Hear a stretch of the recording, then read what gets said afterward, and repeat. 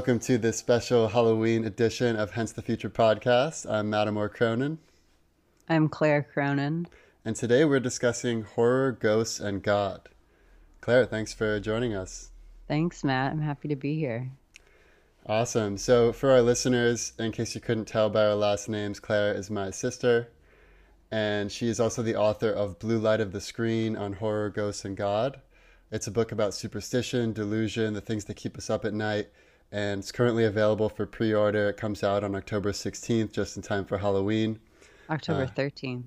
Oh, 13th. Even sooner, even more unlucky of a date. Perfect, perfect. And Claire is also a musician, a poet, a PhD, an artist. And what I love about your book, Claire, is that it describes the indescribable. And I read a lot of nonfiction, so I spend a lot of time hearing about the world of science, and people hardly ever talk about what's really going on in people's minds and what's going on perhaps in other dimensions or memories and ghosts and what this means in the modern context, how that's changed from the ancient context. And you really have a multi-sensory experience when you're reading the book. It's not just prose or academic analysis. It also has poetry. It also has drawings in it. So I was just absolutely blown away by it. And, I'll be the first to admit that in the first few pages of reading the book, I was brought to tears Oh, because that's how powerful it was. thank So you. I really highly recommend this book. And I want to talk about the three main topics in your book: horror, ghosts, and God, in that order. And Hmm. then I also want to talk a little bit about the blue light of the screen part of it, which is our digital reality and how that may evolve in the future. So let's start with horror. I want to first ask you, why do people watch horror movies? What do they get out of horror movies? And why are some people really drawn to them and they really enjoy horror movies, as paradoxical as that sounds, whereas Hmm. other people can't stand a single second of it and they're hiding with their hands over their eyes? I mean, I think there are a lot of reasons for it, and any theory that I've read that claims to answer that question in an absolute way, I feel like I've always found holes in it or exceptions. Um, but in general, it seems that, some people do get pleasure out of watching horror movies. And that doesn't necessarily mean that they, and by them, I mean like we, myself, um, want to see like real life horrific things happen. Hmm. So there's some kind of like aesthetic distance because it's fictional, because it's usually has like all of these stylistic effects, um, where it's far enough away from you and unreal enough that it can become entertaining, but it contains elements about like death, illness, violence, that I would suspect. I mean, maybe most people are thinking about already, just like Hmm. living in the world, but perhaps horror fans, like it's more at kind of like the top of their minds. Right. Um, so for me, I think as someone who feels a lot of anxiety in general, and like, especially this year, but just, since childhood, I've liked horror and I've dealt with a lot of anxiety and depression and have had kind of a pessimistic view of the world. Like there's something about seeing horror movies that's like both kind of satisfying because it's like, oh, here are all these things haunting my mind and now they're put out there on a screen and I can watch them, and like conquer them in a way, at least temporarily. Yeah, it's almost like you're preparing yourself for the worst possible thing that could happen. Yeah, but it's also comforting because it's like it's unlikely that it'll actually be that bad. And so compared to your Right. daily worries, it's sort of like It puts your own problems in distracting. perspective a Yeah. little bit. Yeah. It's also interesting to think evolutionarily how, children being afraid of monsters in the dark, for instance, that's a real evolutionary adaptation where if you're a child who's not afraid of monsters in the dark, you probably would have been eaten by some predator on the savannah thousands of years ago. So Yeah. everyone alive today has that innate fear of monsters in the dark to some degree, or we wouldn't Yeah, be and here. I think there's a benefit to being vigilant and frightened. And also there's something about watching horror that to me felt like I was cultivating some kind of bravery. I don't know how. I don't know how useful that bravery is when put in a real world context. Um, but just like being able to watch things that are scary and kind of face like these worst case scenarios. Uh, I don't know. Yeah, it feels more psychologically useful to me than this destructive thing, like you're filling your mind with bad images. Right. It's more like the Roman take of memento mori, like being mindful of death. Definitely. Yeah. And I love like Alan Watts talks a lot about fear of death, and he talks specifically about what he calls the screamy memes, which is like the worst possible thing you could ever experience in your life. Like just think about the most painful possible death, like agony, like just the worst possible thing, Hmm. and everyone is afraid of that. And you can either push it aside and not deal with it, or you can kind of deal with it head on before you have to actually deal with it. And in that sense, maybe you'll be able to live your life more fully. Yeah. Yeah, I like that. I mean, what do you think about like we watched a lot of horror movies growing up? Right. Well, that's what I was going to say is that you and I both really enjoyed horror a lot growing up, but it does seem like, and you talk about this in your book, at a certain point you could handle horror movies that Ryan and Johanna and I couldn't. And so it's interesting to think about why people have different thresholds for a certain type of horror. And like I'm at the point in my life now where I pretty much never watch horror unless Mhm. it's something that I feel like has a real like message or meaning behind it that's more artistic and it's not Sure. just about the scare factor. So Yeah. like The Witch, Midsummer, Train Right. to Busan, like I love those kind of movies now. But I used to love just like, slash 'em up Yeah, zombie yeah. killer movies and I like never watch those anymore. Yeah. I mean, I feel like my tastes have become more discerning since I started writing the book just from having watched so much. And there are still, I mean, I'm not like completely numb. Like there are certain things I won't watch and will turn the movie off. Like I really hate amputation Mm. and I can't tolerate much sexual violence. Yeah, I'm the same way. Yeah, I like more when it's like a mystery or there's something indescribable that, Yeah, and this might be a good time to bring up some of the taglines in popular horror movies that you mentioned in your book, sure. because this can get at the notion of what makes something scary. So Hmm. imagine your worst fear a reality. There are some frequencies we were never meant to find. We tell ourselves there's nothing to fear, but sometimes we're wrong. Not every gift is a blessing. Sooner or later, they will find you. It's not the house that's haunted. Some things cannot be explained. And my favorite one, they're here.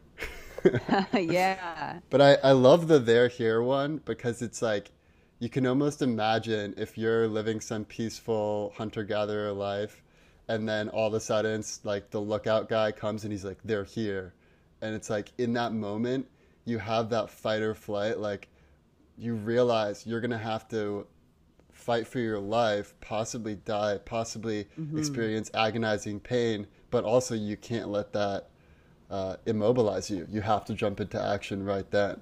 Right. Yeah, these are definitely really ancient fears, even if they are put into movies where it's like the ghost is haunting you through a cell phone. Like it's, Hmm. the return of the dead, the threat of violence against your family.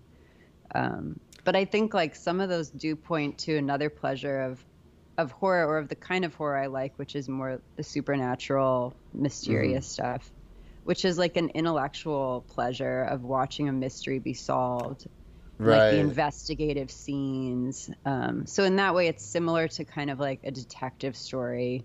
Um, Like the skeleton key I was thinking about where it's basically, this old sort of, Bayou Cajun voodoo kind of or hoodoo, I guess, kind of mhm, culture.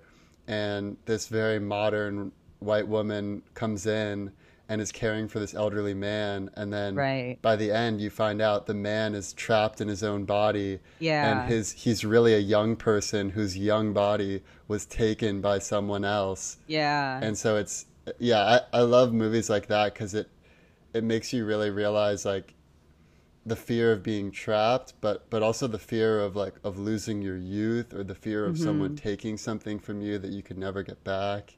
And Yeah, the other thing I love about that movie is that it only works because she believes in it. And they right. say at the end, you know, people who are familiar with hoodoo don't even last a day because they see that it's something they shouldn't mess with, and they leave immediately. It was only a modern woman who was able Right. to actually like get basically, you know, tricked into believing all this stuff, and then Right. it became Yeah. real. Yeah. I mean, I think I feel like I've read a little bit on some internet forums about what real hoodoo practitioners think of that movie. And I think that the idea that it only works if you believe in it is like a is a more contemporary secular notion that totally makes sense to us and would make sense to the main audience for the film. But of course, the people that are like practicing root work are like, no, it works either way. Yeah, yeah. Well, yeah, you also mentioned that the popular modern theory is that, quote, evil is drawn to any negativity, negative thoughts, negative emotions, negative actions, negative media of any kind. So I'm curious if you think that that theory is more right than wrong, if you think that there is something about, you know, you are your thoughts, and putting negative thoughts in your head kind of pulls you towards that negative reality. I Or mean, if, yeah. yeah, I don't think that's the I don't think that's the contemporary secular theory, but I think that comes from like kind of Catholic and Christian sort of panics about horror and supernatural evil. But yeah, it's also reflected in like some like semi new age positive psychology stuff that is very mainstream. Um, but no, I don't believe that my thoughts control the world, and thinking a negative thought brings something negative on me unless that influences my actions. But I think that's a dangerous road to go down, like especially in sort of new age culture where you start blaming people for getting cancer or Hmm. something because they like were holding a grudge against somebody. Right. But I do think I'm not dismissing that idea either. I think the warnings that I've received from growing up in a religious household and having like our mom be sort of suspicious of all of that stuff and keep telling me that it's wrong to be watching horror movies. That sticks in the back of my mind. Like Hmm. I do, I do worry over that in the book. Right. But I don't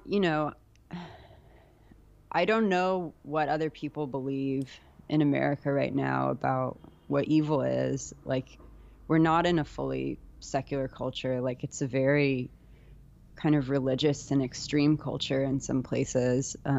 And so I think some people definitely believe in the devil, and for some people, they thought that died out in like the medieval times. Right. With Nietzsche's God is Dead. Sure, or like before then.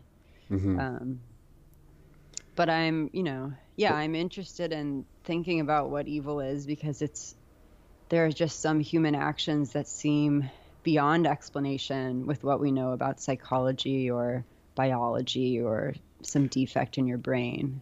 Right. Well, there is the very real phenomena of sadism and masochism, where you get pleasure in either bringing pain upon someone else or bringing pain upon yourself. And that seems like a demonic spirit. And if you, I mean, if you could think of that in the literal sense of like, you know, a Christian, like a literal spirit, or you could just think of it as something about our nature that Yeah. is inherently evil, and maybe it's almost like it's passed down through our DNA through the generations, Yeah. and some people have it, so it does kind of pop up at certain times, whether it's the right sort of like a really difficult environment, or it's just the person that has the right physiology or like the right circumstances, like all of a sudden someone threatens you and then this like demonic rage comes over you. Yeah. I've watched that true crime documentary that's on Netflix, which I'm forgetting the name of. It's like this guy kills his wife and kids, but it's really scary because the whole thing is just shown through social media videos and then interrogation videos. There's like no dramatization. Um, but it just seems like he was a completely normal guy and then he snapped. And I've been reading a lot of true crime stuff for work.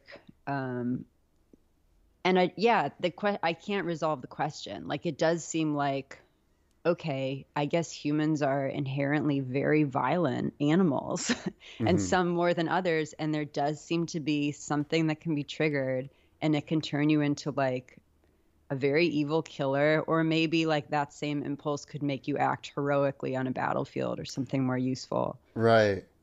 Yeah, and I think a lot of it just comes down to you can think of things in a very literal sense, like how it's manifested in the world. Like you have a heroic person, or a villainous person, or a true friend, or a lover.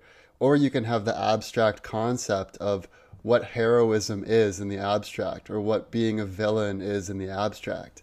And I don't think you could say that the abstract notion of it that's common across many different beings living in many different places in time and space is any less real than the instances of it appearing in this person or that person. So Yeah, yeah, I mean that's part of what I love about your books, because there's so few books that even try to describe what's going on in that realm, and your thanks. book does a really great job of it.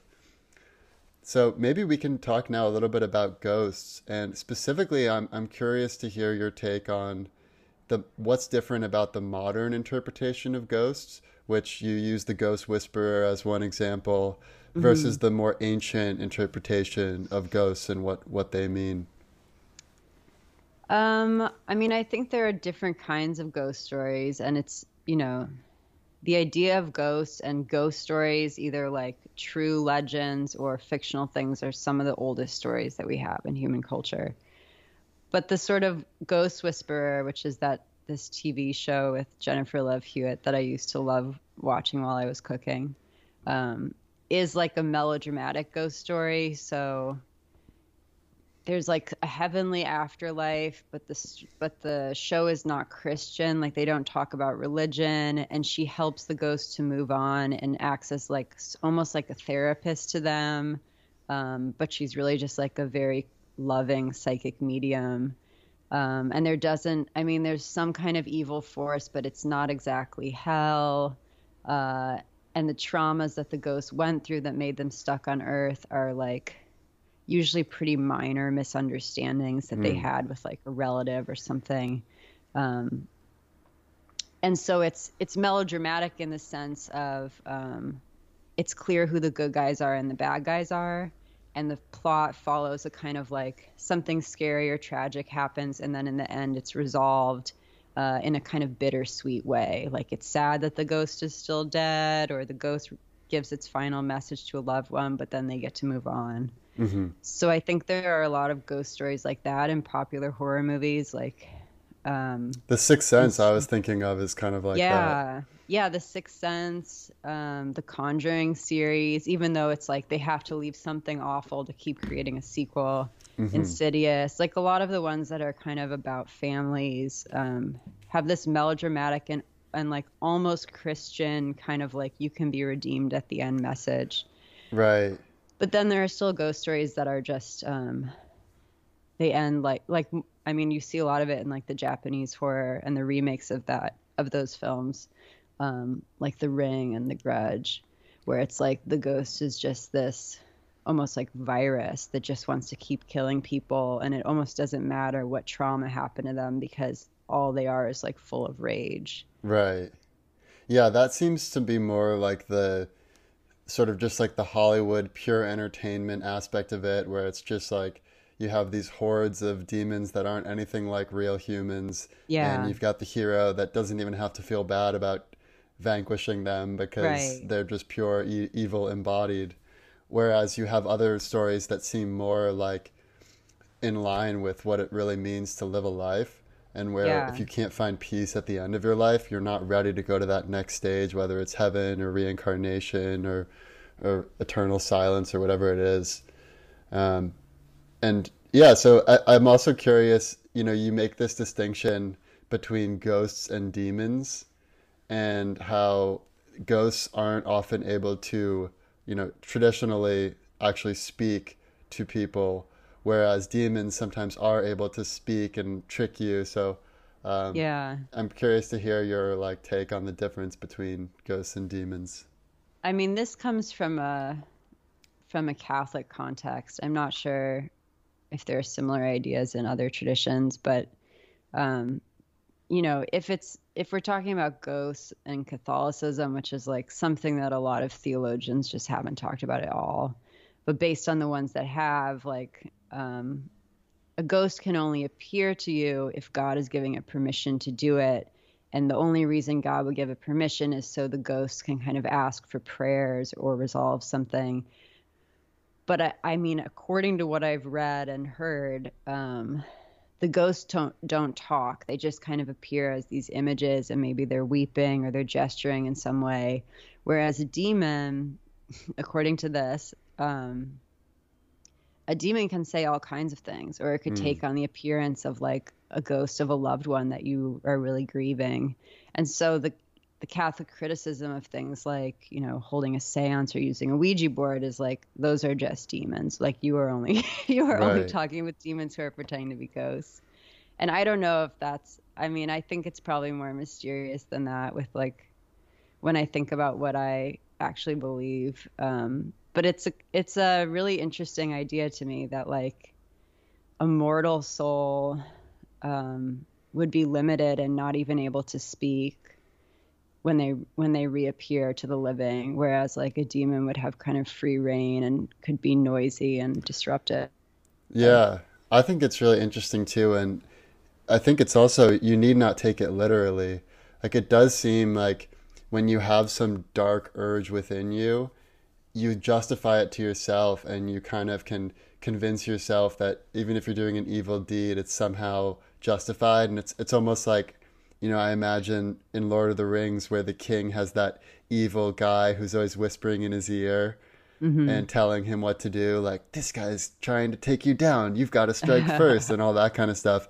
That's kind of the way demons, whether they're literal or Right. metaphorical, that's how they operate. Yeah. Whereas with ghosts, it's more like maybe you have some sadness tugging at you, Yeah. or you have some guilt, or there's something unfinished.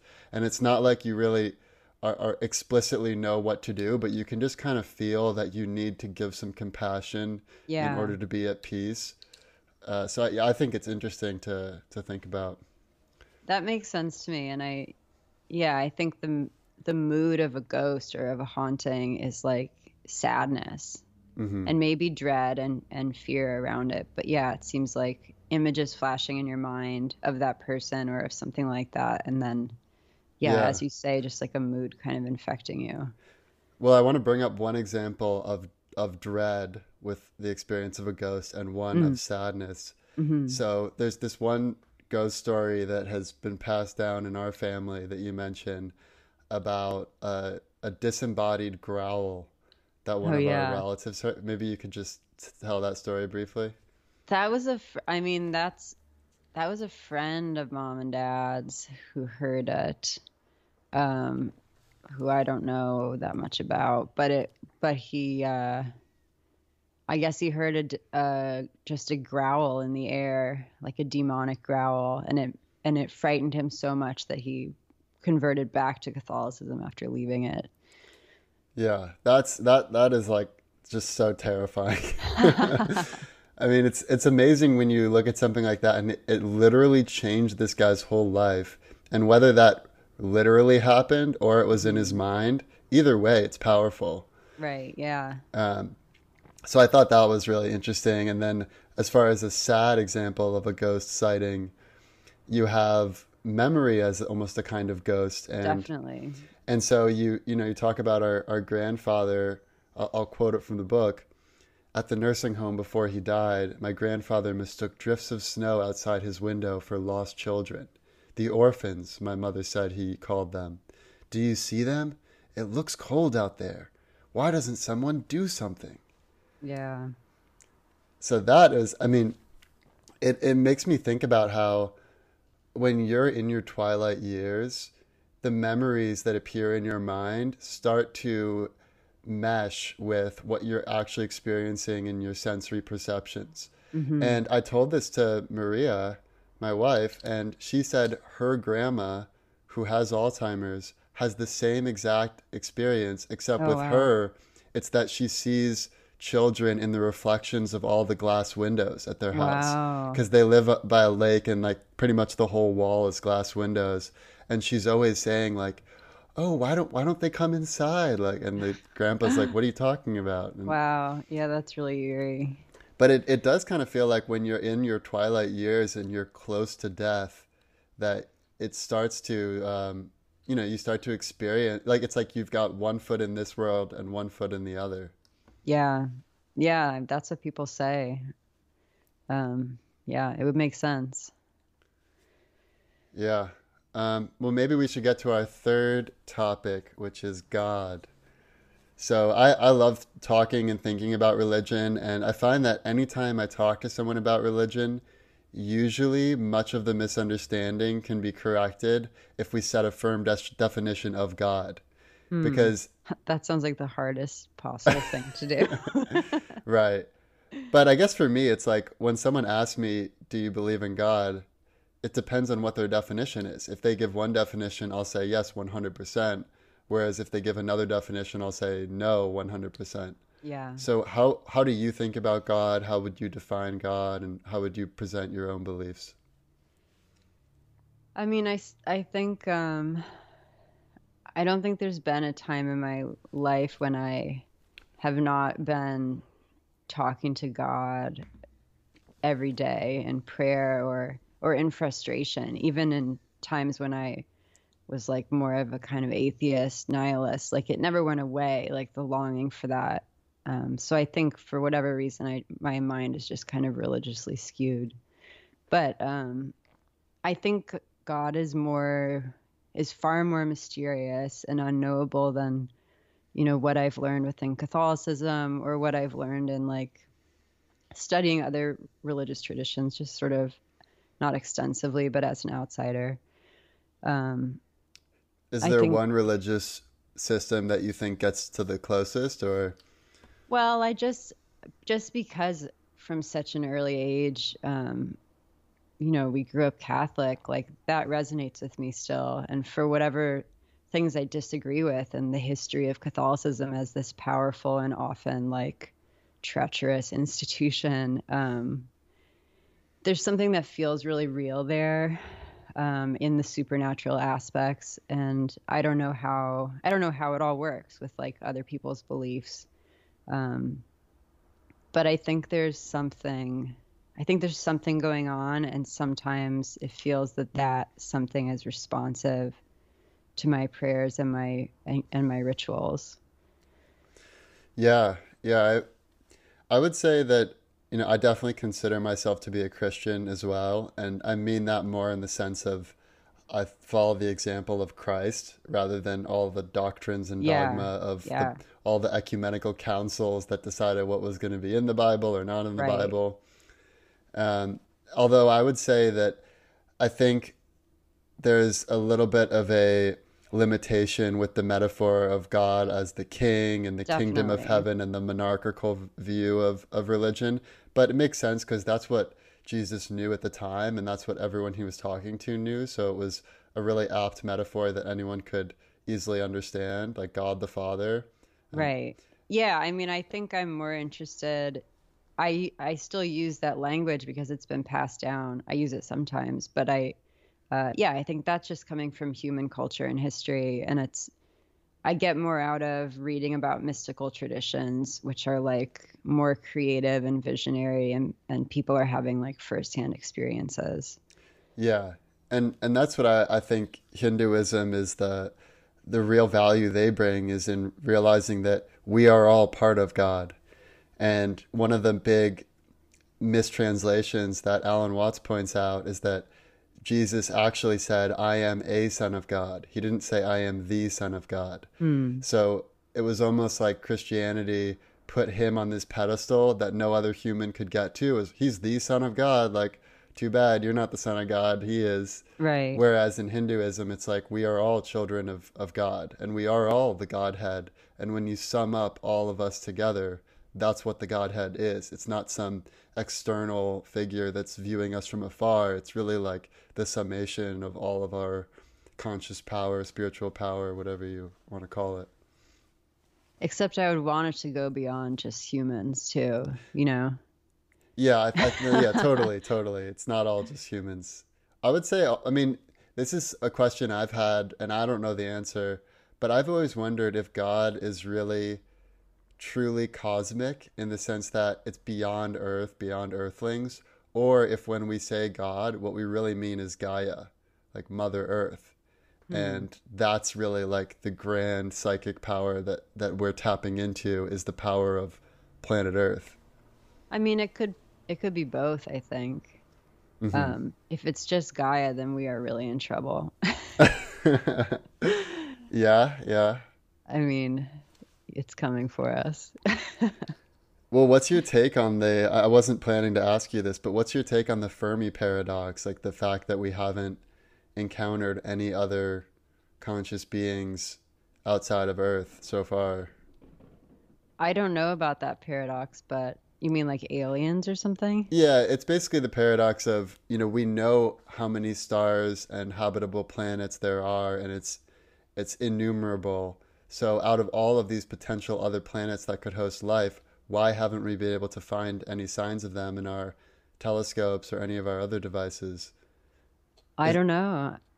I mean, we're still as powerful and as intelligent as we are as a species. Like, we're still limited in what we're able to perceive. yeah. And So all the, you think they're still out there, we just haven't found them yet? I don't spend a lot of time thinking about aliens, but I do know there are a lot of people who would say we have already encountered Right. the aliens. Well, that's like the whole Christian modern pseudo-Christian take is that aliens are demons Right. and they're Yeah. kind of the same thing. And it's also like ghosts that talk to you are demons. So it's almost There's like a lot. anything that is unnatural or not of this earth is also seen as ungodly and therefore Yeah. wrong. Yeah. Yeah, it's interesting to me. But it's a very paranoid way of viewing reality. Yeah. And would you say that religion is a net positive in the world or a net negative or break even? I mean, I feel frustrated by the way religion has been mobilized by politicians, Hmm. especially in America right now. And so I just think it's so specific. I think individual belief in something that transcends the human is positive. Um, Yeah. but I think dogmatic institutions that could be encouraging people actually against ethical behavior is negative.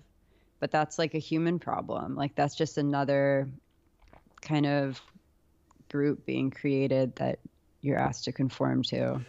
Right. It does seem like as people become less religious, they're taking on a new religion by another name, whether that's wokeism or the new religion of anti-racism, or whether it's, on the left or the right of the political divide. And I think that there is, for all of the flaws of something like Catholicism, it is ancient and it stood the test of time. And even if it can mislead some people, it helps so many others. And so I think like almost it's like when in doubt, go with the more ancient belief system that has really stood the test of time. Yeah, I mean, I think people should keep their minds open though, and like I've found value in thinking about what, the practices of my ancestors, which is it's just so Catholic on both sides. And but I know, if you have ancestors that you're not proud of, like say they were slave owners in the South or something, or then maybe you don't want to do what your ancestors did, and so you're not Right. interested in their religion or their politics. So Yeah, it's individual, but I do feel a power in thinking about like if I say this prayer in Latin, it's been recited by other people needing help for centuries, and I just find that moving. And it's Yeah, almost as much about a connection with the dead and human history as it is about the efficacy of that prayer or something. right. Well, that's the perfect segue to our increasingly digital reality and how much we interface with the ghosts of people, whether they're still living and it's a picture or video that has captured their moment in Yeah. time, or whether it's someone who maybe they died long ago. And they're, you bring up our cousin, her Instagram is still active after she had a tragic death, and people will still tag her and comment and like photos. So we're in this really weird time in history where our digital selves outlive our physical selves. And at the same time, when you think about what you're actually spending your day doing, I know for you and me, it's Hmm. like 90% of your waking hours are looking at a screen. Yeah. And that's not real. It's like it's literally light projections, and that gets to your title, blue light of the screen. Yeah. Yeah, I mean it's a weird and interesting time to be alive, and it's something about having everything become increasingly virtual, um, and having us get used to that sense, even though there are like physical realities behind like how was your laptop made or where exactly is the cloud storage like storing things. It feels very ethereal. Hmm. You're just like pulling these files from somewhere. You're opening up window after window. Especially during like this long quarantine, it's like everyone's face looks kind of the same. Like everyone I'm talking to, either at work or Right. socially, is just like another head. Like they might as well be like an actor on TV or something. So there's this sense of like the unreal and not being in a body. Um, and one thing I like speculate about is like as our experience becomes more ghostly, which is to say just images, like Mm. disembodied, what does that do to how we think about ghosts or the afterlife? And in previous generations, maybe a century ago, um, people reacted to new technologies like the telegraph or the telephone or early photography and film by thinking pretty much immediately about the dead and like, is this a way we can contact the other side? Like even Mm. Thomas Edison tried to make some kind of weird phone that could talk to the dead. Um, but with the new technologies that we have today and the kind of rhetoric I hear from like the tech leader billionaires, it seems to be more of a push towards immortality and like extending who we are through AI or through like expensive experimental medical procedures. And I wonder like, is there something about working each day, day after day in these digital images, which can be so easily manipulated and are so ghostly, that's making us, in my opinion, erroneously believe that we can like that we're not bodies anymore, and that Right. we're past this whole problem of ghosts and can just like live like we're angels or something that don't, you know. Yeah, I've noticed that a lot, especially since the pandemic started, where, one person tweeted when all the California fires that are raging and the sky looks, it was this apocalyptic orange color, and the person tweeted, everything looks apocalyptic right now. And then someone replied and they said, no, everything is apocalyptic right now. Why is it that we can't experience our own reality? Yeah. It's like we're buffering everything through our phones. And an even more literal example is your iPhone auto corrects the color of the sky to be this that was nice that blue was so because it frustrating. couldn't believe that the sky would actually be that color. Yeah. And you were in Oh San my Francisco at the God. time, so you I experienced was that. really like, I was thinking about the movie The Others a lot that day because I was like, am I dead? Like, is the reason I can't leave my house and I can't see the sun because I'm dead? And it's like the fog in that movie that keeps the family trapped inside. Um, but I mean, what's going on? Like, I wrote those sections in the book in a very different context, and it's wild to me that during this pandemic, like which is all about a bodily threat, You know, it's more than ever, we have to be aware that we could just get sick and die, and that people we love could get sick and die. And yet, for those of us who are, you know, fortunate enough to be able to work remotely from our laptops, like, life has never been more virtual. And so you're like living this disembodied daily life, but then like in the background, there's this like fear of like contagion. Yeah. So it's a weird paradox. Yeah. Well, I think we should talk about the future scenarios because as strange as the times we're living in are right now, it could get a lot stranger from here potentially. Definitely. Let's talk about the worst case scenario. Worst case scenario.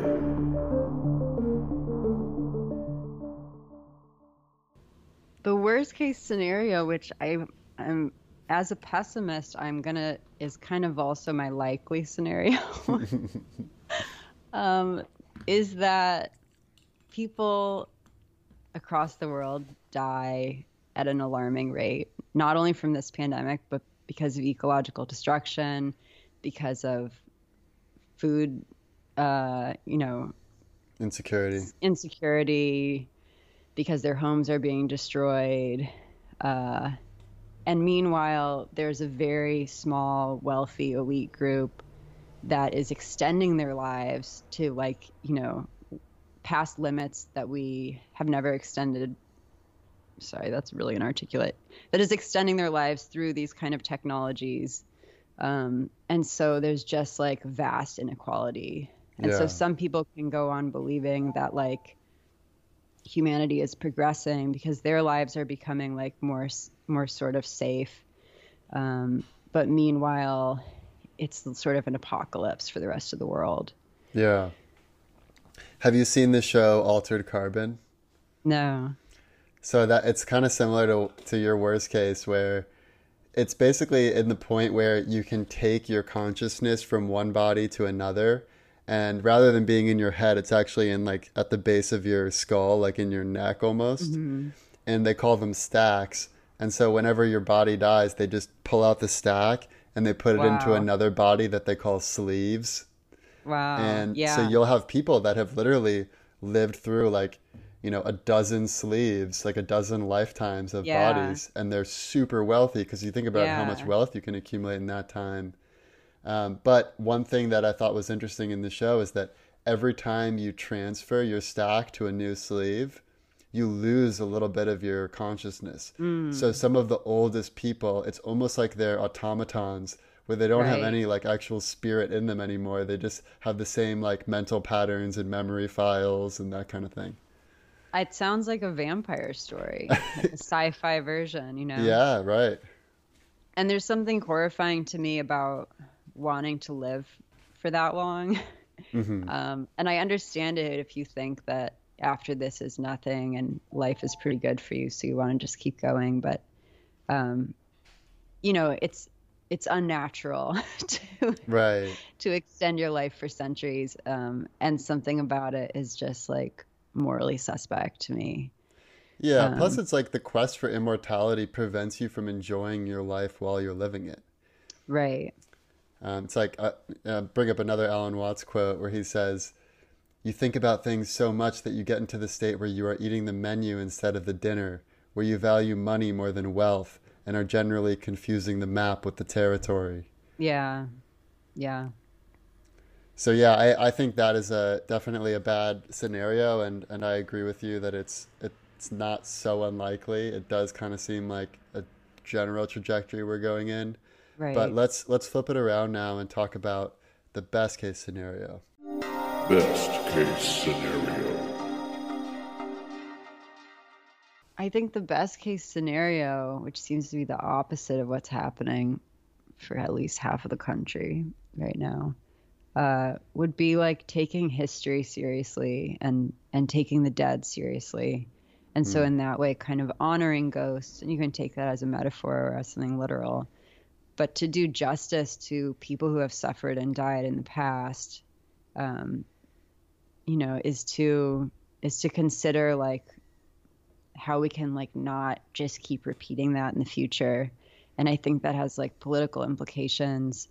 And and like social implications for how we should take care of each other. And that's, and I don't think that technology is inherently bad or good. I think it's completely about how we use it. And it's amazing that we have achieved so much and that could be used for great social good. And we have like the resources, or at least some people do, to prevent a lot of death and suffering, but it's just not being equally distributed. Yeah.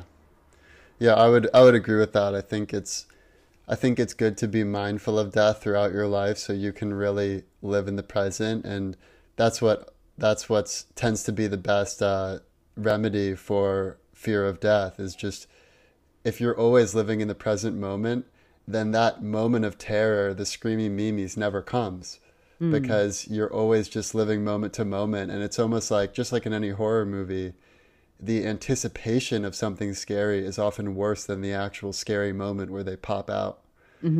So I think if people can live more presently, that would help. And as far as conquering death, I would hope that if we do conquer death, it's done in a sort of transcendence sort of way, where it's almost like we're going up in the emergence ladder and we're going into like higher dimensions, and it's, in that sense, it's even more real, like we're experiencing more reality rather than less reality. And we don't do like some sort of cheap hack where, yeah, our bodies are still going for a while, but at what cost? Yeah. I mean, the worst case scenario for ghosts would be, and this is kind of a horror movie answer, would be that we are creating so many ghosts in 2020 that the entire 2020s is like the most haunted and cursed decade we have ever had. Yeah. Or it's like the movie Pulse, where like the afterlife becomes too crowded, and so the ghosts start coming into our world and messing things up and horrifying people. So we should watch out for that as well. Yeah, well, we definitely don't want that. Maybe we bring it home with the most likely scenario now. Most likely scenario.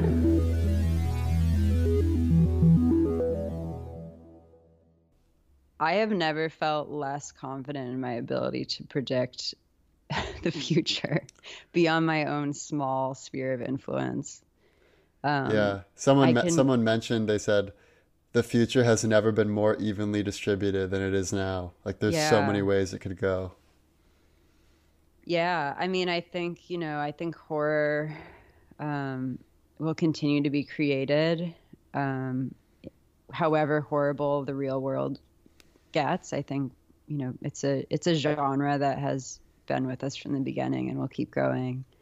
Um, I think I think God is is just going to continue to be a tricky concept, and it's hard to disentangle the symbol of God as this sort of politicized thing that is being exploited. Mm. Um, but I think people can have their own experiences of spirituality, inside or outside of places of worship. Yeah, definitely. Yeah, I just finished reading this amazing book by Carl Sagan, The Demon Haunted World, where he talks about how a lot of the conspiracies and superstitions are really just emblematic of what's going on in people's minds, and we shouldn't be steered off course by that, and we should stick to science. And science, he says, is like a candle in the dark. Like, there's still so much dark we can't see. It's not like we know everything, but Right. at least it's something, and it's better than being fully in the dark. And so I guess my big hope for the most likely scenario is that science and mysticism find a way to speak a common language, because it seems like what we've learned from science recently is that there are much more incredible phenomena going on than we would initially have thought. Like when we Yeah. think about quantum entanglement and the many worlds theory, and what we know to be going on based on scientific experiments, it starts to become much closer to what the mystics have been talking about for thousands of years. Right. So if we can somehow match our scientific rigor with the insights that mystics have had, I think we could understand reality to a far greater degree. Yeah, and I would hope that that perspective would lead to more humility for people, not so much more achievement or something. Like Right. that seems to be one Not of trying our to become primary God. problems. Yeah. Yeah. Yeah, not trying to control it all. And I mean, we're never going to have complete knowledge. Yeah. Well, do you have any final thoughts for listeners about, any for horror fans out there, or any final words? I would say be sure to remember the dead this season, in October and November especially, and try to stay alive. All right. I like it. That's a good place to end it. Have a happy Halloween season to everyone listening. This has been Horror, Ghosts, and God. Claire's book, Blue Light of the Screen, comes out October 13th. What is currently happening, And we'll see you next what will time. inevitably Thank happen. you. The past, the present, and the future. Our computer is picking up a strange signal. The past, the present, and the future, baby. What's the world coming to? The past, the present, and the future. The past, the present, and the future, baby. The past, the present, and the future. Will attempt to stimulate consciousness. The past, the present, and the future, baby. Behind the strange signal is an alien The intelligence. past, the present, and the future. The past, the present, and the future, baby. It's possible.